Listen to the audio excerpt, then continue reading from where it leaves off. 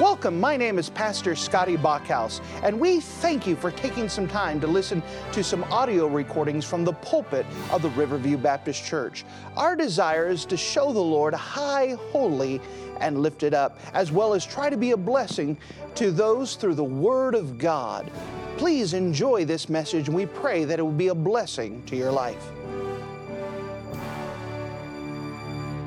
And if you wouldn't mind to take your copy of the Word of God and turn with me to the book of Psalms. The book of Psalms in Psalm 136. Psalm 136. We've been going through the history of the Bible and taking our time going through this series, hitting it bit by bit. And now we're going to do a little bit of a fast forward in time as we just cover a lot of history all at once, just giving a snapshot. Now remember before, we had taken our time to define our terms. We had taken some time to explain about the different texts, that we have the Antiochian text, that was the preserved text. And then we have the corrupted text that had been corrupted by Origen in the Alexandrian text. And then we had watched as we have two lines that are traveling from Jerusalem and taking a different path, both of them leading to England. And tonight we're getting to them actually getting into England as both of these sets of texts make their way and see what God does inside of the country of England. Now before we do this, as we start talking about translations, and we had talking a lot before about the preserved text, now we start to get a little bit into translations. And so in order to teach this, I want to go ahead and teach you something about the process of translations and how we see it in our Word of God. And so with that, take your copy of the Word of God and turn with me to Psalm 136. Psalm 136, and notice with me, if you wouldn't mind, starting at verse number 1. Psalm 36, and starting at verse 1, that is where I'm at. It says, "Oh, give thanks unto the Lord, for he is good, for his mercy endureth forever. Oh, give thanks unto the God of gods, for his mercy endureth forever." Verse number 3, "Oh, give thanks to the Lord of lords, for his mercy endureth forever. To him who alone doeth great wonders, for his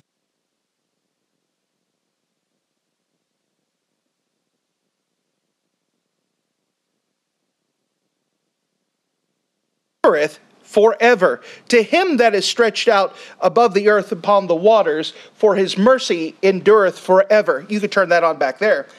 The sun, and with that, verse number 7, "To him that made the great lights,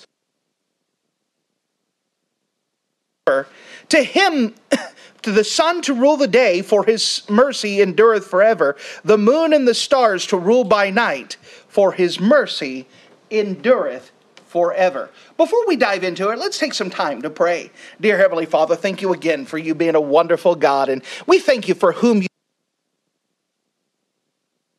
would just help us to have a better understanding and a better appreciation of how you got the Word of God into our own language, and that we would learn, we'd be excited, and that this would be a help into our study and appreciation of you.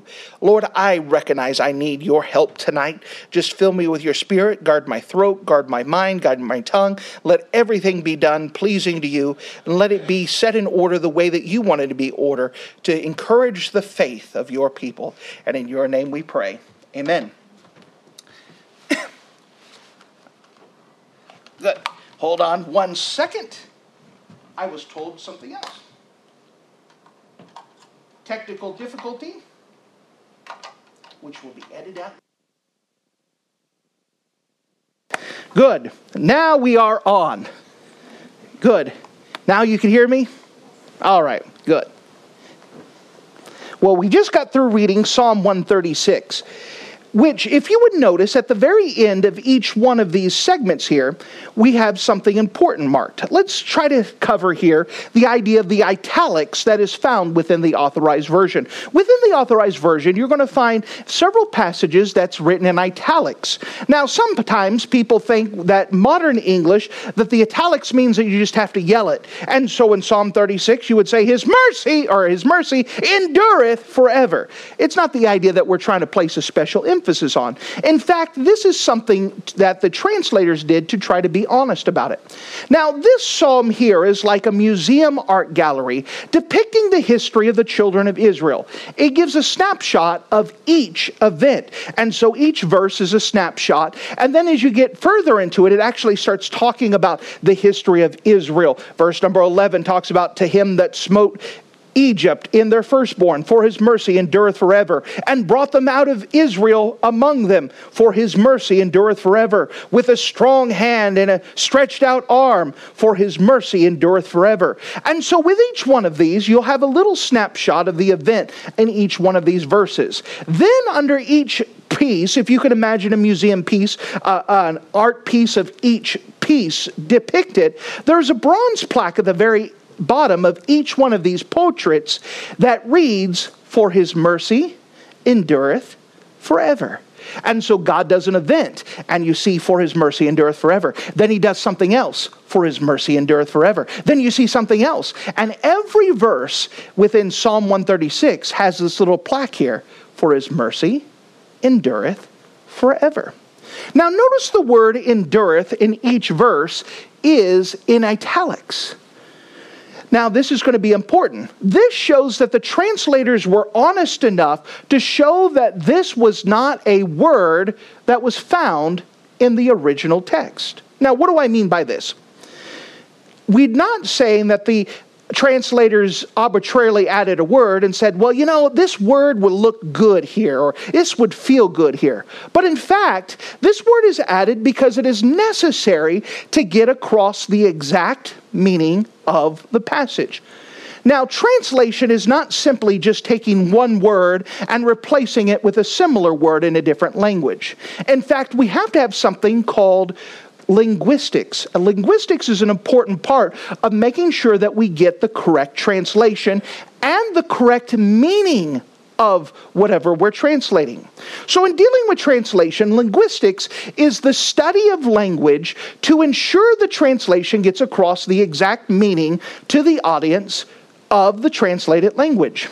Now, before I give the example, let's just say in English. English, we have a toothbrush, right?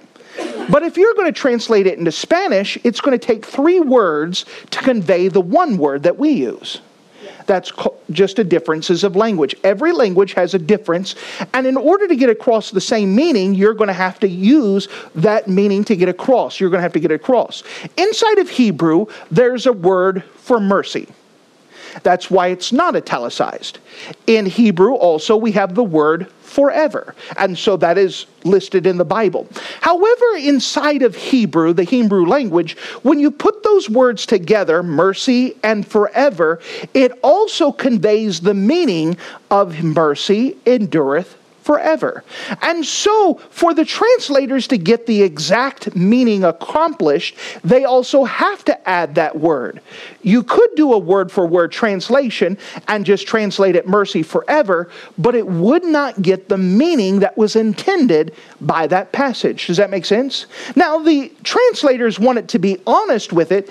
That is why they put that word in italics, to try to say this is a word that was not in the text originally. However, we have to have this word if we're going to convey the exact meaning that was meant by that passage. Sort of make sense? Yeah. Good. So the word endureth has to be included, even though the word is added to get across that meaning.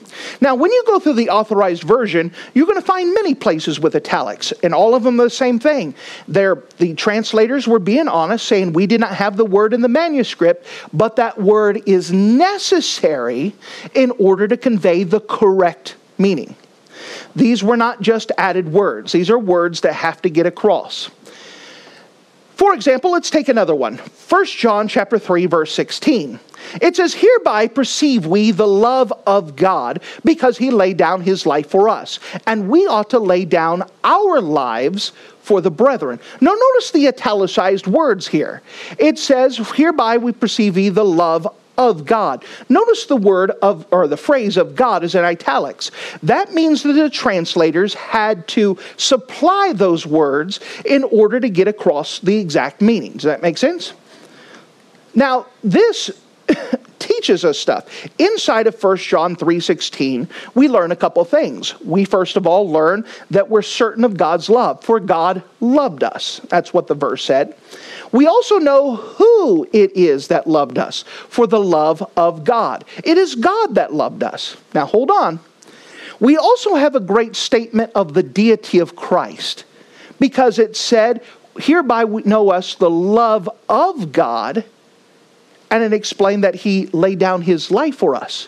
Well, now we could see that Christ is God, and Christ laid down his life for him, but it was God that meant to it. Now, this is going to pay important in just a bit.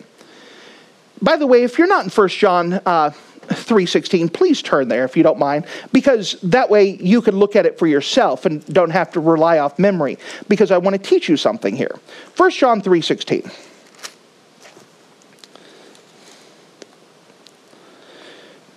"Hereby perceive we the love of God, because he laid down his life for us, and we ought to lay down our lives for the brethren." So we learn that God not only loved me, but God laid down his life for me. Does that make sense? Now, pay attention. In the RSV, the Revised Standard Version, it says this, "By this we know love, that he laid down his life for us, and we ought to lay down our lives for the brethren." Now that's a lot of pronouns there. Now you got to try to figure out who is who. The Authorized Version took the time to explain of God. But notice this. Inside of the NIV, the New International Version, it says, "This is how we know what love is. Jesus Christ laid down his life for us." Now that's a true statement. However, it is going to change the meaning of the text. And we ought to lay down our lives for our brothers and sisters. Now, pay attention to this. This doesn't tell me who Jesus is in the verse. Remember, the Authorized Version said the love of God. So we know it is God that died for us and that Jesus is God. So it doesn't tell us anything about the deity of Christ, which we have explained before. That's one thing they try to avoid. Now, if "of God" was supplied by the translators in the Authorized Version to give us the literal reading of the text, Jesus Christ, by the way, was also added by the NIV translators. Now you say it's not in italics. I know that it was the Authorized Version that decided to be honest and let people know by italics. The other versions don't necessarily do that. The NIV does not do that. But the NIV also had to supply the words Jesus Christ, because it wasn't in the text. So the NIV doesn't italicize the words they supplied. Now, secondly, this was also an optional matter. They chose to say Jesus rather than God. We understand that. Now, notice what it says again. "Hereby perceive we the love of God, because he, God, laid down his life for us, and we ought to lay down our lives for the brethren." So we see that God loved us, and he, God, gave his own life for us. This is the example that we are to lay down our lives for the brethren. Since God laid down his life, we have that example to lay down our life. Does that make sense? Now, their version indicates that God loves us and sent someone else to die. Instead of sending himself, he sent someone else to die. You said, well, I understand, but understand that in many parts of their text, they don't say that Jesus Christ is God. They say he is a God. We pointed that out several times. So this changes the meaning of the text, that I loved you, so I'm going to send someone to die. I'm not going to die. I'm going to send someone else to die. But the example that's given is that we are supposed to follow the pattern of our Father, right? So are we supposed to lay down someone else's life for the brethren? We know that that's carried out in practice in history, but that's not what the Bible teaches. Now, if God was supplied by the translators of the Authorized Version and Jesus Christ was supplied by the translators in the NIV, how do we know which one is correct? The context of this passage will supply the word. The comparison at the end of the verse gives us the context. In order for me to love you like God loved me, I have to lay down my life, because God laid down his life. God didn't send someone else to die. We know that God is the proper thing to put in there because of the example that's being taught. Does that make sense? Now, I understand somebody said you're just swallowing at gnats and whatever else. But it becomes important later on because it's going to affect doctrine. We're going to see that it affects things. Jesus, God came himself and died, then asked me in like manner not to send someone else to die, but for me myself to die in someone else's place. Now, while the italicized words are supplies, the correct words were supplied to show the meaning of the text. Now, let me show you something else, all right? Stop getting the details. Let me show you something important. Deuteronomy chapter 8 and verse 3 gives a prophecy, gives a statement that later on Jesus Christ is going to quote. And Deuteronomy chapter 8 and verse 3, and he humbled thee and suffered thee to hunger and fed thee with manna which thou knewest not, neither did thy fathers know, that he might make thee know that man doth not live by bread alone, but by every word that is proceedeth out of the mouth of the Lord doth man live. Now notice in the book of Deuteronomy that the word is in italics. That means that it wasn't in the original manuscript, but it was supplied to get across the correct meaning. Does that make sense? And so this was an added word in Hebrew. Notice with me in Luke chapter 4, verse 4, where Jesus quotes this verse. And Jesus answered him, saying, it is written that man should not live by bread alone, but by every word of God. Now, if you're looking at your text, you'll notice that it is not italicized in Luke. That means it was supplied in the Greek text. So in Deuteronomy 8:3, the word is italicized, meaning it was necessary to understand the Hebrew, you had to add the word to make the text make sense. But in Luke 4:4, Jesus quotes the italicized word, meaning that he recognized that word should be there, and it was the correct word that was supplied. So, in Hebrew, the word was not given, but it was necessary for the meaning. Jesus quoted the verse and used the word. That means the word was in the Greek, and then it was also translated to English. Jesus didn't have any problems with italicized words. That's where I'm trying to get you here, is that these are necessary to get across the meaning because of language, and that Jesus Christ, as he is quoting Hebrew inside of Greek language, he quoted that italicized word. All right, I'm not getting the sticks anymore. I'm just giving you a little thing that with translation, these are things are important because we can't just do word for word. We also at the same time have to get across the meaning inside of the words and make sure the correct meaning is across. This is an important thing of linguistics to get it across. So let's cover history now. The Bible into England. The pure word of God got into England with missionaries from Asia Minor. They made their way from Antioch in Syria into the Gallic region, which would now be known as France. As early as the 1st century, there are records in history of Europe that show that Christian missionaries arriving in the region as we now know as France. Now, I'm giving you a time frame, the 1st century. In the 1st century, guess what? John the Apostle is still alive. So while John is still alive, they have missionaries that have come from Antioch that have made their way all the way to France. In Colossians 1:23, it says, if you continue in the faith, grounded and settled, and be not moved away from the hope of the gospel, which ye have heard, and which was preached to every creature which is under heaven, whereby I, Paul, am made minister. Here he said, guess what? All of the gospel had been spread to the known world during the time of Colossians, which would include France. And so we're seeing that the gospel is spreading and is making its way across the continent. In Paul's day, about 30 years after the ascension of the Lord Jesus Christ, the gospel had spread to every creature in the known world. That doesn't mean that everyone was saved, but everyone had the opportunity to hear the gospel. In Acts chapter 2, in the day of Pentecost, 3,000 people got saved after hearing the gospel in their own language. What a great miracle.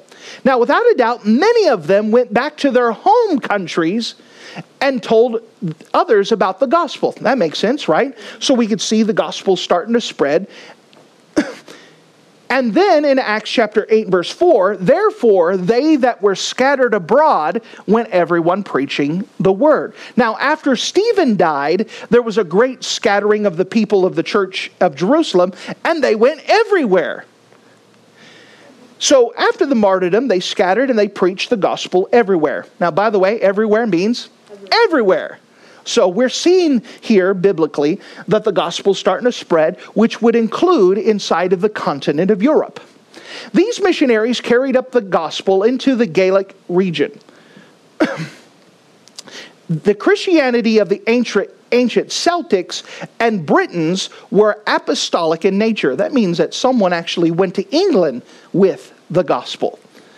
Their Bible was the Old Latin. Remember that the Latin version was translated in 157 AD inside of Antioch, and that those people had the Old Bible, the Good Bible.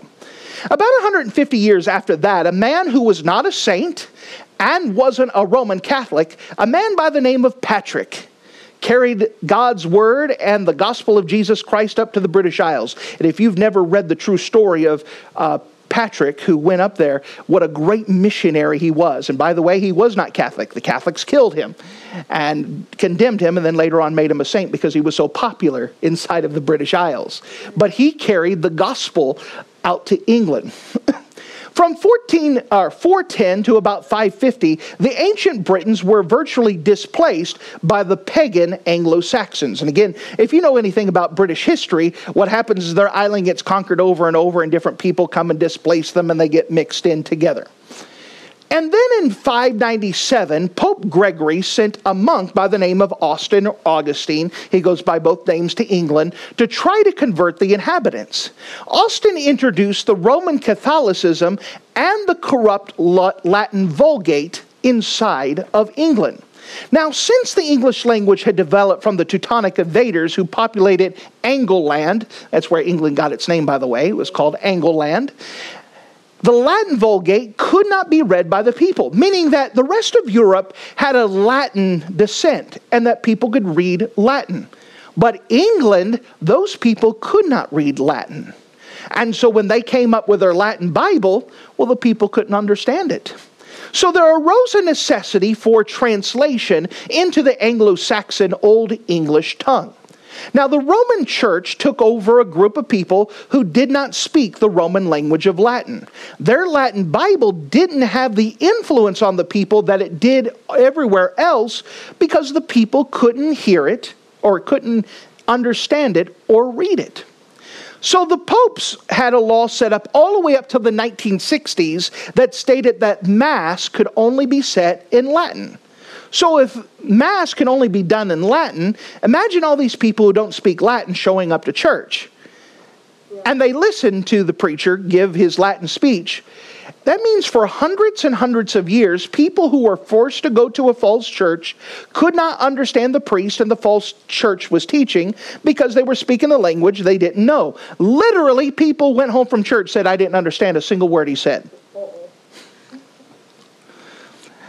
Now, this would always keep the country of England separate from the Roman Catholic stranglehold of Europe, meaning that even though Roman Catholicism was there, it didn't have the stranglehold because the people didn't understand what was going on. They couldn't read it for themselves, and there was always a separation.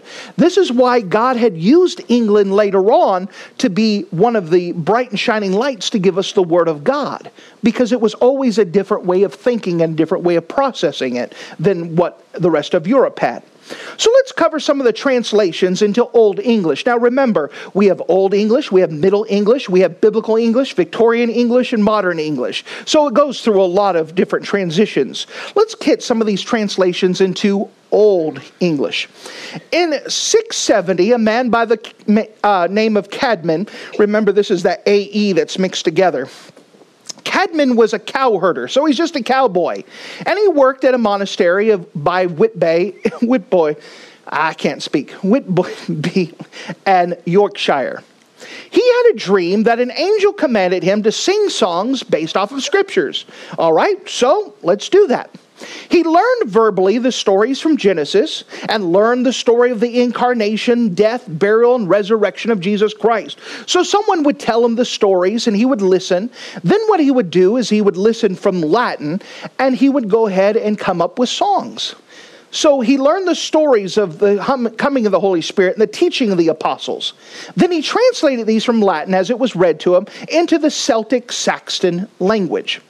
Then he put these into a song form and went around the countryside singing them to other farmers and peasants. So basically what you have here is you have a cowboy who said, you know what, I need to get these songs or change scripture into songs. Tell me the stories. He'd listen to the stories, then he would translate it and then come up with a song. And then he would go around the prairie as he's keeping watch over the herds and sing it to other farmers and other cowboys. Praise the Lord. It was one of the earliest recordings that we could find of someone translating the Bible into the language of the people of that time. So the earliest English rendering of any part of God's Word as we has it is a cowboy hearing the Bible taught in Latin, then following the cows around and figuring how he can make a song in the language that he knew. He sang the verses accompanied by his harp, and these became very popular to the people who memorized them and spread them about and sang them themselves. Then we have the Psalter of Aldhelm in 700. Aldhelm was the bishop of Sherborne in Dorset, which is in south of England.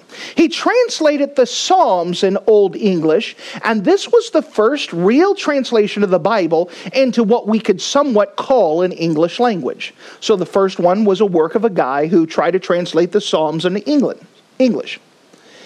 Then we have Engelbert in 750 AD. My translation, my own voice is not working today, so forgive me. He was a bishop in Northumbria, which is in North England. He lived about the same time as Alderman, which we had just covered just a second ago. He translated the Synoptic Gospels, those are Matthew, Mark, and Luke, into Old English, and a copy of his translation still exists today inside of the British Museum. It looks something like that. This is a facsimile of it, and so that's Old English, so believe it or not, that's English. By the way, remember, everybody had to write these by hand. So somebody had to draw the pictures and put this in, but that's what it looks like.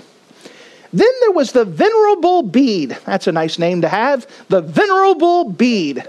He's known as the father of English history. His greatest work was called the Ecclesiastical History of England. He translated the Gospel record of John.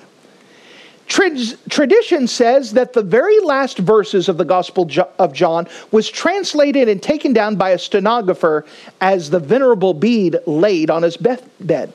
So as he's dying, he's taking his last breath, and his last breath was the translation of the Gospel of John. What a way to go, huh? Giving the Word of God to somebody with the last breath that you have on earth. That's the way to do it. Then there was the translations of King Alfred the Great. Now, if you love biographies and you want to study someone of history, get a hold of King Alfred the Great. He did so much for the British people to help set up England as we know it. King Alfred, who was the King of England from 870 to 901 AD. His translation, he loved books. Everyone should love books. And his favorite book was the Word of God. And so for the benefit of his people, the king personally translated the Ten Commandments, the Psalms, and much of the four Gospels. He believed the greatest legacy he could leave his people upon his death was to give the people the Word of God into their own language. That's a good king, isn't it? And so we still have some stuff from King Alfred the Great. That's his work there. I mean, that's English, Old English, but that's some of his work. And then we have the Lindisfarne Gospels in 950 AD. This was a work done by a priest by the name of Aldred. He put together an interlineal, that means in between the lines, Anglo-Saxon paraphrase of the Gospel written over a copy of the Old Latin version. What does that mean? Well, he's using the Old Latin version, not the corrupt Latin version. He uses the one that comes from Antioch. He's using the correct text. Then this Latin version is double spaced. So you would double space it, and in between those spaces, he would give a general translation to kind of explain in English what was happening inside of this language, so you could read it for yourself and still have the original copy there. So the people could read it for themselves. This is what it would look like. So again, Old English. He received the Old Latin version from Edenfurth, the bishop of Lindisfarne. Thus is why it's called the Lindisfarne Bible, because it was translated from a Bible that was given to him. Then we have the Rushworth Gospels. This was done by an Irishman by the name of McRegal in about 1000 AD. That's what his would look like. The Wessex Gospels, that was also translated about 1000 AD, these are the oldest English Gospels still in existence that we could have and find, and that's what it would look like. Aren't you glad that we have copies and can look for ourselves? And can't read it, but... Then we had Alfric, Archbishop of Canterbury, who was about 1000 AD. He was dubbed the Grammarian. How would you like to have that title? You're the grammarian. You're the grammar person. He translated the first 5 books of Moses, Joshua, Judges, Esther, Job, and part of Kings inside of the Old Testament. King Alfred wanted him to translate any books dealing with warfare to try to instill inside of the English a fighting spirit. So here's what the king did. The king came to him and said, listen, go find some books, and I want you to translate them so we can get our troops to read them. And when they read them, they're going to be ready to fight. They're going to be ready to go. We need to instill something in them. And he says, okay, I got you. The best thing I can do is give you the Old Testament. And they read the Old Testament, they'll be ready to go. Praise the Lord. And that's what his ended up looking like. Put some fighting spirit. Can't read it for us, but they could at least. Then we had translations in the Middle English. So now we have a transition from Old English to Middle English. Middle English replaced Old English following the Norman invasion, which happened in 1066. So once again, the British Isles were invaded, this time by the Normans, and the Normans had a completely different language than the Anglo-Saxons or the Celtics or anybody who came before. And now they're going to try to merge those languages together. The Norman invasion of England with the establishment of Norman rule also brought a return to Latin of English Christianity. And so when they came over, they also brought and said, English Christians, you need to read Latin, just like our Roman brothers over the other side of the continent.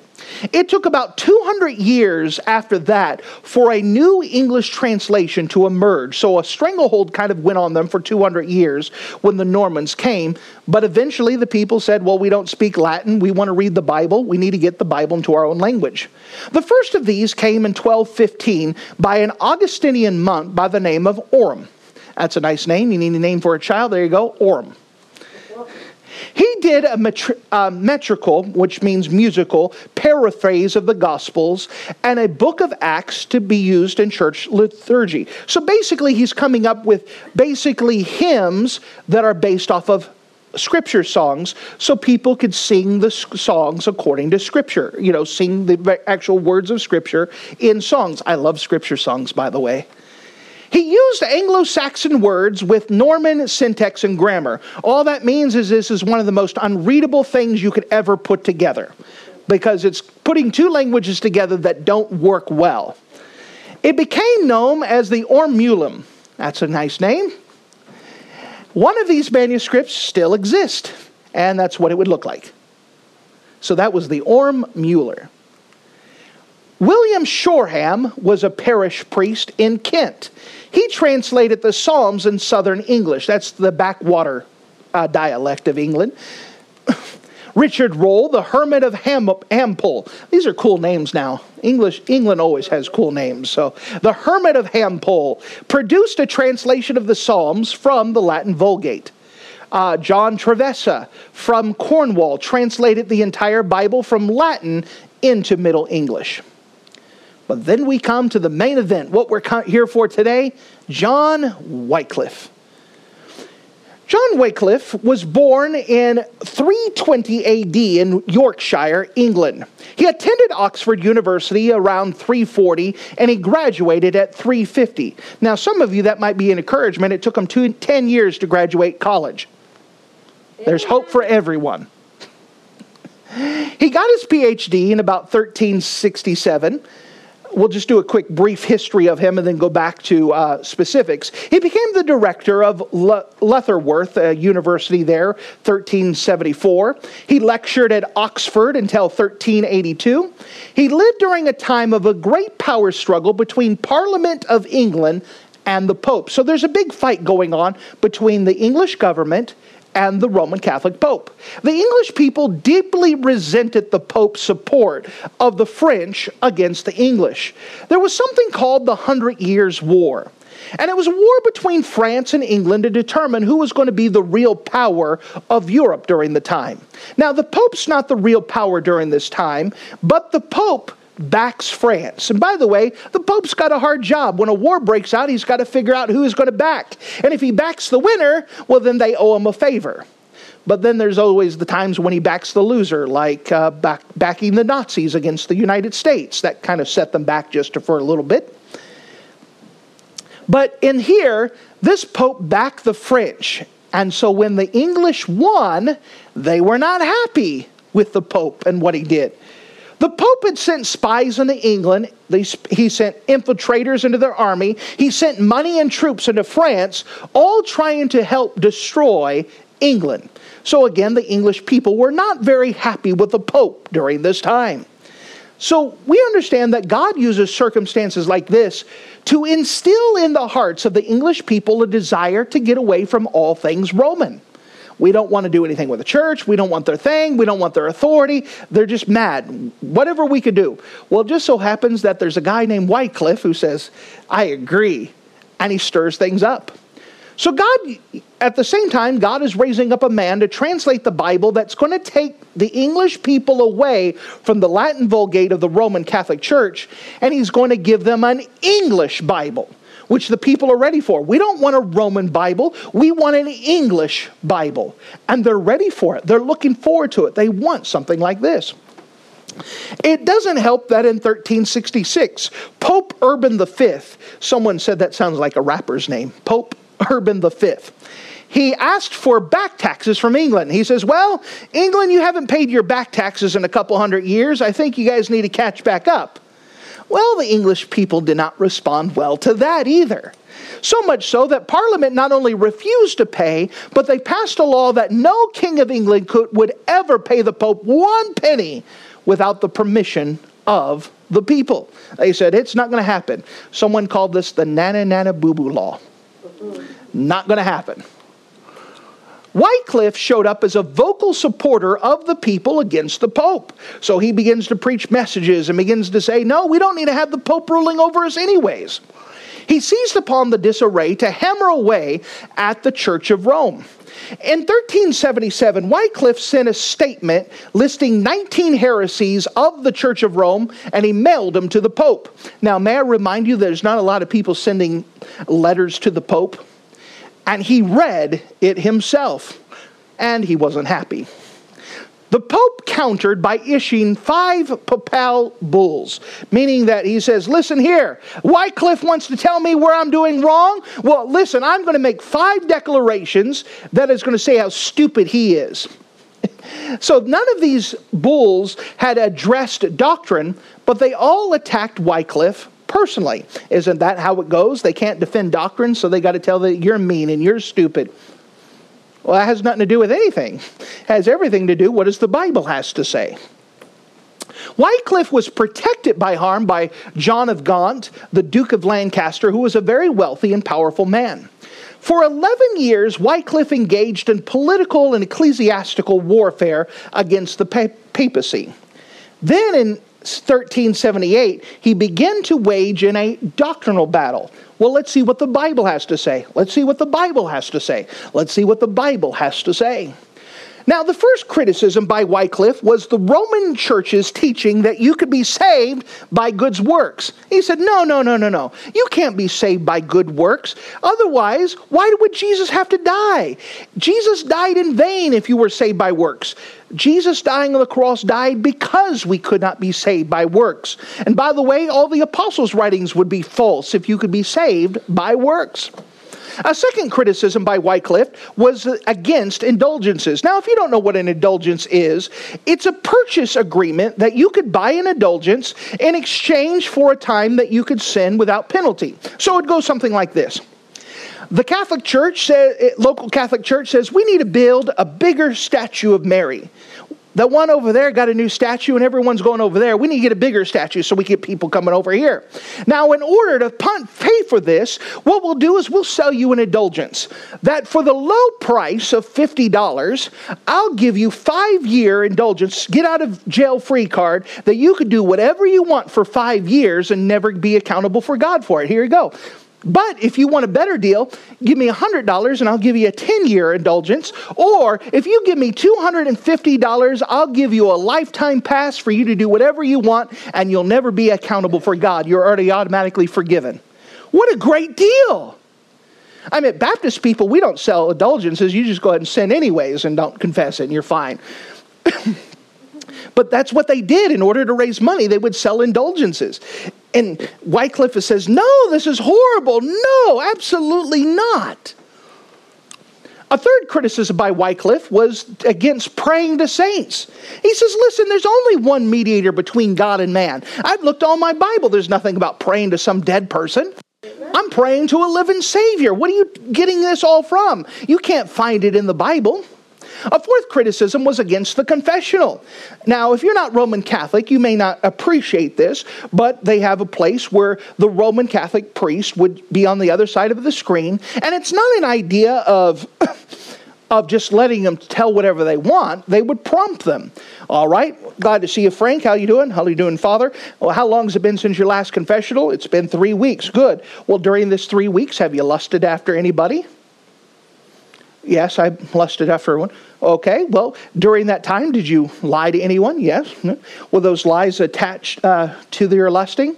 Yeah. Well, did you lie to your wife? And what they would do is they would talk to them and try to drag all this out.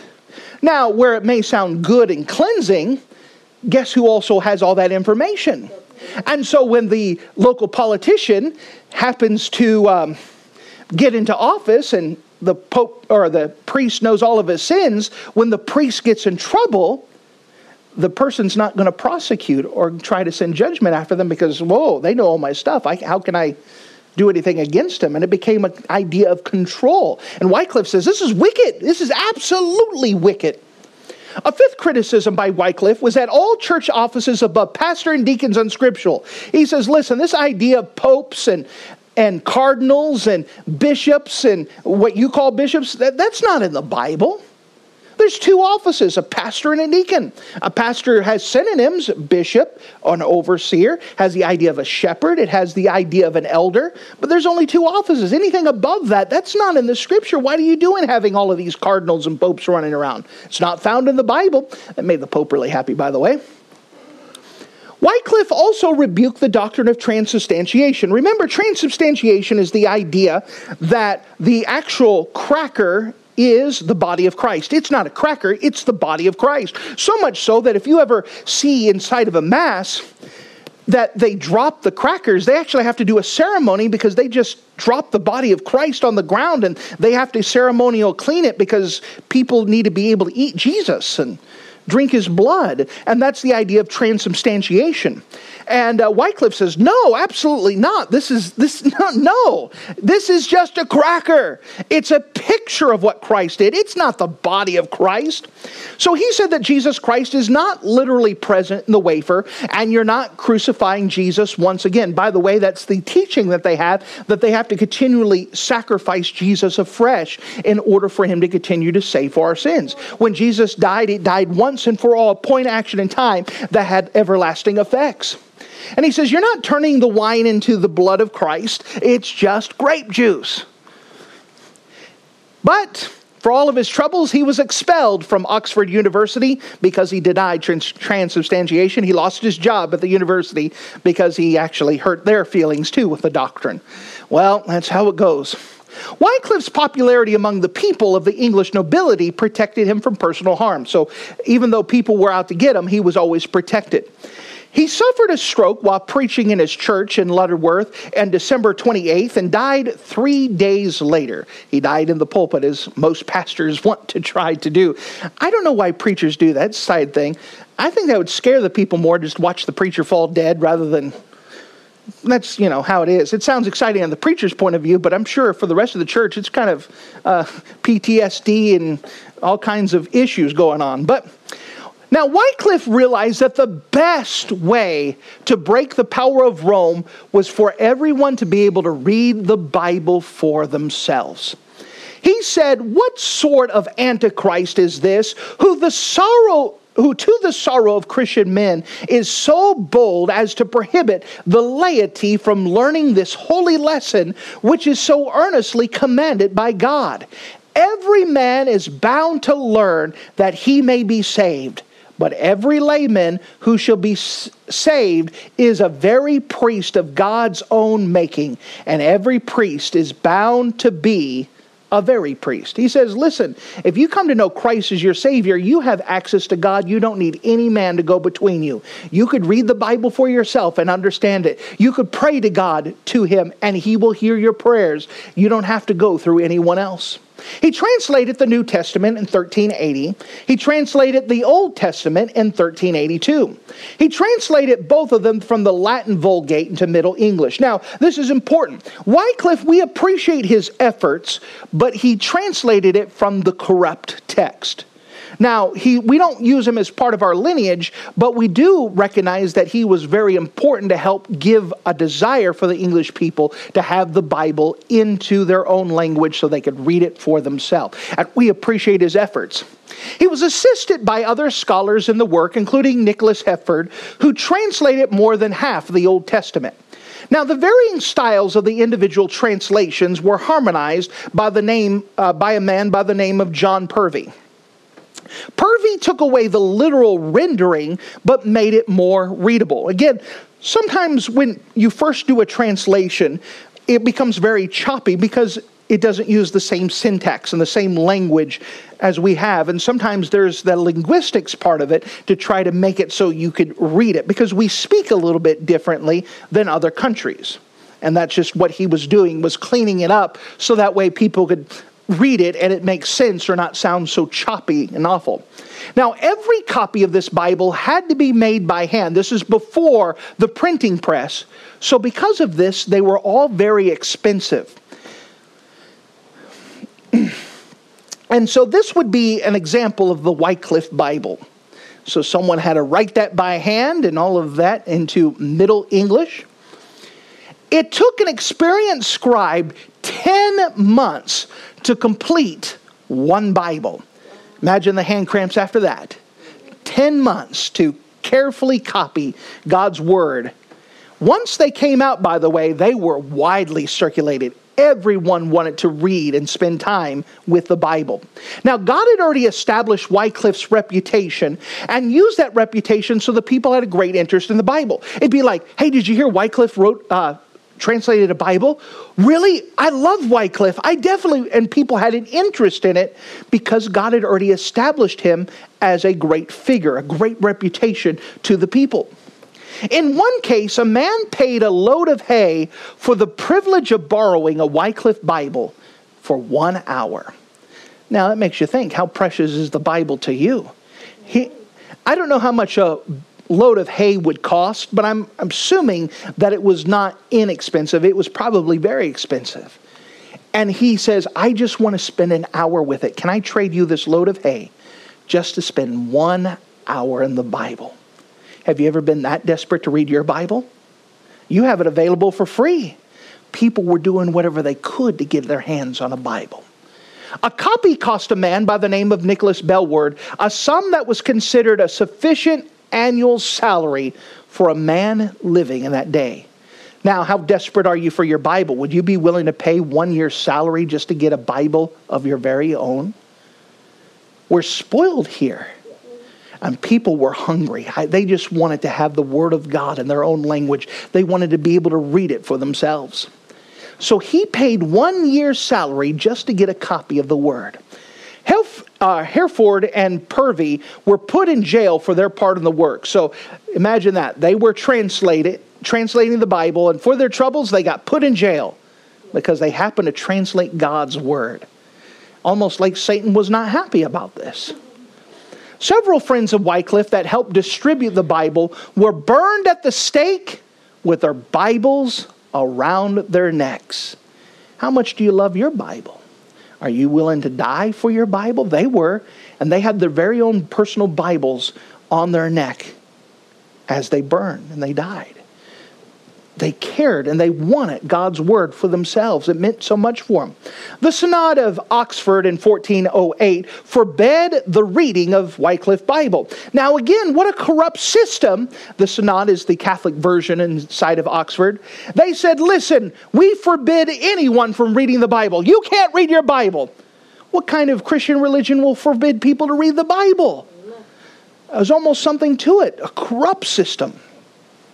The Council of Constance in 1415 condemned John Huss. If you don't know anything about John Huss, you should learn something about John Huss. John Huss is a powerful martyr, follower of Wycliffe, and this council had condemned John Huss and had also condemned his wife, Lady Huss. If you haven't read that story about Lady Huss and her path to martyrdom, that's powerful. But the same council that condemned John Huss also condemned Wycliffe, even though he was dead. So what they did, 44 years after Wycliffe died, his bones were dug up, put on trial, condemned for heresy, burned and scattered into the river Swift. So much they even have artwork about it. So they dug him up, they burned his body, and put it in the river. He's dead already. Can you imagine God saying, hey, John, come here, watch this. Look at that. Can you imagine that? What do you think? I mean, the Catholics down there are like, thou show them. Show them what? Thou teach them. Okay. But man, they hated God, them translating God's Word for the people to read it for themselves. They absolutely hated it. 30 manuscripts of his original translation still exist. About 140 manuscripts of Purvey's revisions still exist. Now, Wycliffe has been called the morning star of the Reformation. Why? Because 150 years before the Reformation, here is Wycliffe who's already pronouncing to the Pope that he's wrong. So people attribute him as the spark of the Reformation, the morning star of the Reformation. His version influenced the wording of the authorized version in a number of places. We know that Tinsdale, who we're going to speak about next time, was very appreciative of it, and we appreciate how he put some of his language. But remember that spelling was not standardized. So whenever you put a word, you just spell it however you want. Let me give an example as we close this out. Here is an example of the Lord's Prayer in Wycliffe's Bible. So let's see if we can follow this, all right? So the Lord's Prayer, the model prayer, here's what he said. Our Father, that art in heavens, hallowed be thy name. Thy kingdom come, to thy will be done on earth as in heavens.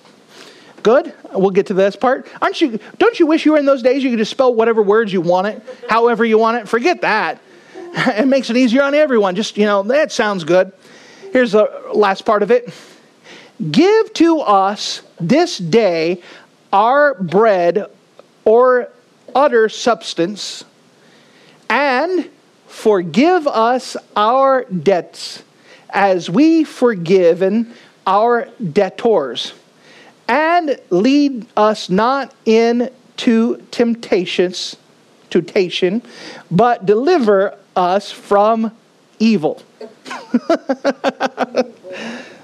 We do appreciate the work that Wycliffe did. And this is part of the history. The people were hungry for a Bible of their own. They did not want to be under the command of the Roman Catholic Church. And so this was where the spark of Reformation began. This is where it came. The people were hungry. I want to see the Bible for myself. I don't want some church and I don't want some man telling me what the Bible says.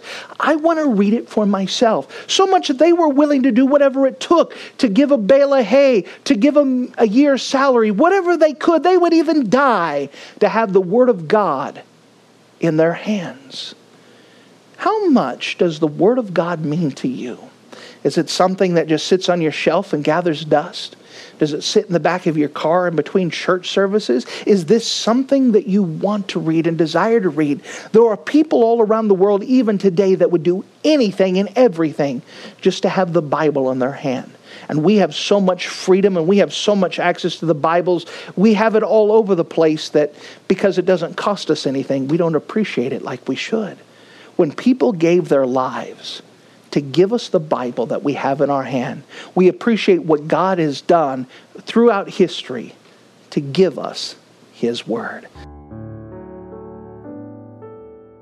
Thank you for listening to this audio message. This is Pastor Scotty Bachhaus, and I encourage you to take this information that you just received and make a specific decision to follow after the Lord. If you don't know Jesus Christ as your Savior, let me beg you to take the time to receive Jesus Christ for the forgiveness of your sins. If you are saved, I encourage you to make a decision in your life to help you get closer with the Lord. If there's anything specific we can do to be a blessing or to pray for you, we encourage you. Look us up on the internet at riverviewbc.com. Once again, that's riverviewbc.com. Or if you would prefer to call us, you could give us a call at area code 920-530-6308. Once again, that number is 920-530-6308. If there's anything we can do to be a blessing or an encouragement to you, please let us know. We would love to make ourselves available. Thank you.